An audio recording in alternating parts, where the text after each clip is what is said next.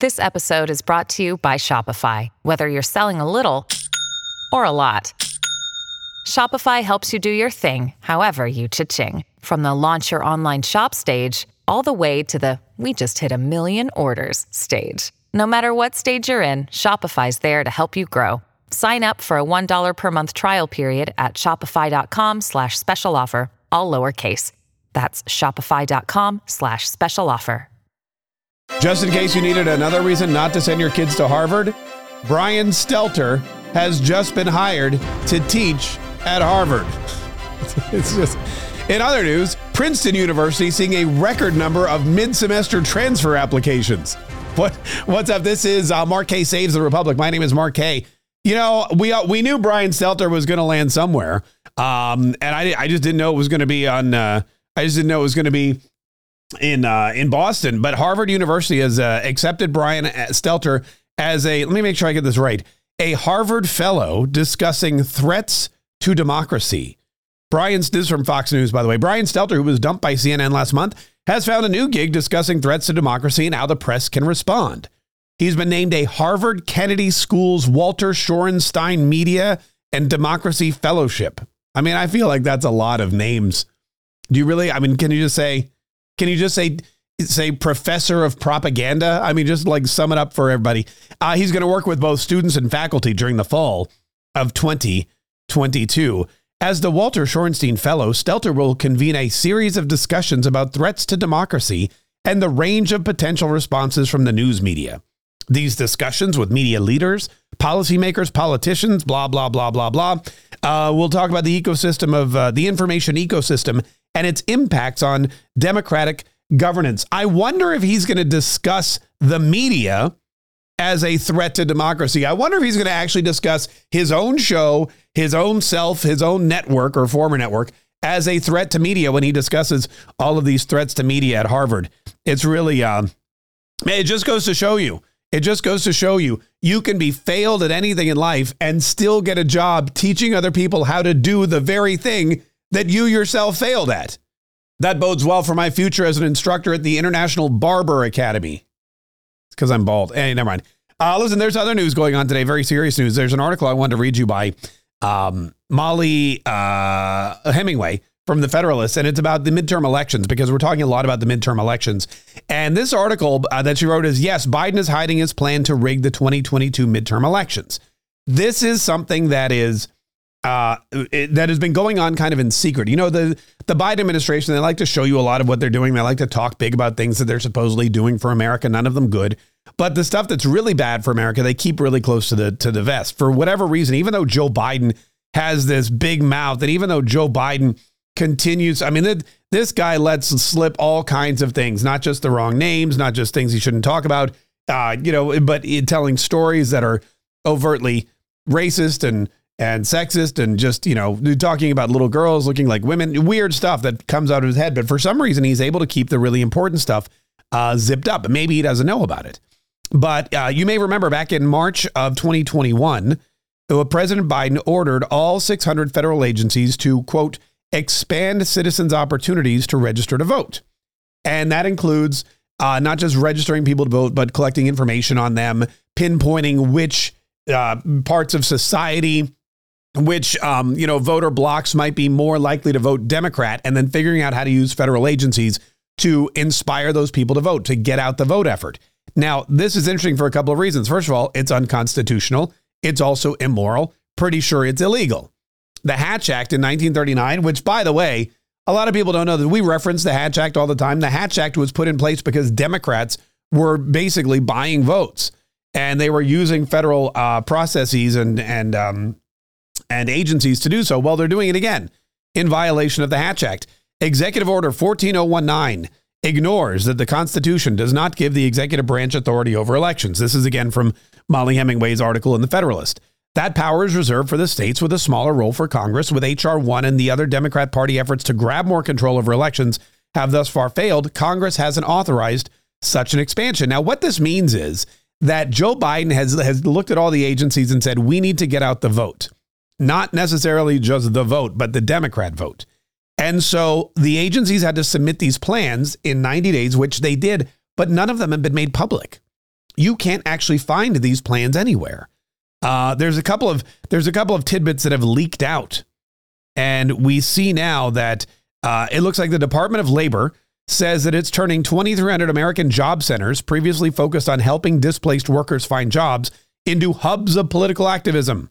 These new federally funded voter registration agencies give guidance about how to bring in organizations to conduct, quote, voter outreach. So the place you used to go to find a job is now a place for Democrats to try to get to sign you up to vote, which is funny because the Democrats are probably the reason you don't have a job in the first place. They're probably the reason you're at a place to go help you find work. The Centers for Medicare and Medicaid Services announced plans to turn community health centers into voter registration agencies, using thousands of healthcare facilities to focus on voter registration and turnout. So again, if you can't afford healthcare, if you've got COVID, if you need free Medicare or medical treatment, you go to these health centers. Instead of giving you health treatment, they're going to tell you to vote for Democrats, which again are the reasons why you need free healthcare. Housing and Urban Development, HUD, sent notices to public housing authorities that they should begin voter registration drives and participation activities. Previously, officials have been barred from electoral activities because they receive federal funding. Now, keep in mind, housing and urban development, these are places where the mortgage payments and the investments are subsidized by the government for low-income housing. You open up low-income housing, you don't charge a lot of rent, you get money back from the government. It's a windfall for the landlord. Now they want those people to register their tenants to vote, which is, again, illegal because they're federally subsidized. Clear violations of, well, pretty much everything. Violations of the Constitution, the Hatch Act, basic human decency, which is low in the Democrat Party. The Department of Education sent a, quote, dear colleague letter to universities telling them that federal work-study funds could now be used to support voter registration activities, contrary to previous guidance. The change was made without having gone through any rulemaking process to allow the change. So they're writing to the universities, all the Democrats in the Biden administration, everybody, they're writing to the universities, telling them that the federal work-study funds that they've been getting for federal work study can now be used to support voter registration on college campuses. Keep in mind, college campuses are typically liberal. And we know this because, well, Harvard just hired Brian Stelter as a fellow to discuss threats to democracy. Again, if there was ever anyone who was less qualified, the only job Brian Stelter was less qualified for than a professor of threats to democracy was newscaster or CNN host. So yeah, I guess it's a step up from the U.S. Department of Agriculture. Now get this, the U.S. Department of Agriculture. Could you imagine the U.S. Department of Agriculture ever getting involved in voter registration? Well, according to Joe Biden and the Democrats, that's exactly what they demanded. So they're enlisting state, local, and federally funded employees using its child nutrition programs to push voter registration. Child nutrition programs to push voter registration. Here's the food triangle or the food pyramid. Here's what you need. You need dairy, you need eggs, you need vegetables, you need proteins. Oh, also go register to vote for the Democrats. With the 6 of one, half dozen of the other. I mean, it's apples and oranges, and that's not a nutritional joke, but it actually kind of turned out to be one. The Commerce Department produced a massive 113-page report, which likely took 4 agency officials many hours to generate. It directs local voting board members about polling stations and poll worker trading. It goes on and on and on and on. But again, none of this has been made public. This is a mandate to 600 agencies, and that's just like 5 or 6 of them, to figure out ways to register people to vote, and not just register people to vote, but register Democrats to vote. That's how Joe Biden's planning to rig this election. That's how Joe Biden's trying to stack the deck. The mail-in balloting has been curbed in a lot of places. The extended voting or the early voting has been curbed. After what happened in 2020, a lot of these states have done what they're constitutionally obligated to do, and that is rein in their haphazard Swiss cheese-like voting plans and laws and make voting more secure. In a way, what Joe Biden's doing is he's fighting the constitutionally laid out way for votes to become more secure in elections. He doesn't want votes to become more secure. He just wants votes to become more liberal. He wants more votes for the liberals, fewer for the Republicans. And the best way he can figure out to do that is to again, weaponize, because that's weaponize and politicize government agencies, which again is against the law. It's against the Constitution, and he's doing it all to stack the deck in 2022 and then again in 2024. And this is something that you need to be aware of, and you need to know that it's happening. And yeah, there are lawsuits, and yeah, there are people fighting it. But meanwhile, they keep attacking Donald Trump. They keep attacking all of Donald Trump's, aides and assistants and lawyers in an effort to make you think that Donald Trump is the bad guy, that Donald Trump is the worst guy, that Donald Trump is the threat to democracy. And Brian Stelter won't tell you this in his new class. We all know the real threat to democracy is the guy sitting in the White House right now and all of his cronies. Anyway, we'll get into more of that on the show today. We'll get into more of that as it unravels. Remember, the election is like 55 days away. 55 days away. And we've got some real neck and neck. This is not going to be an easy row for either side. The Republicans can surely pull this out. I definitely believe something happened in Arizona yesterday, which I'll talk about on the show today with Carrie Lake. That leads me to believe the Republicans are going to have a shot, not just at the governorship there, but despite what the polls tell you at the Senate race. And I believe that Blake Masters actually has a chance that they're telling everybody he does not. In Nevada, I believe that Adam Laxalt has a chance that people are saying that he does not. Dr. Oz, another story. Herschel Walker seems like it's his race to lose at this point. So there's a lot of great news going on in the polls that they don't want to tell you about.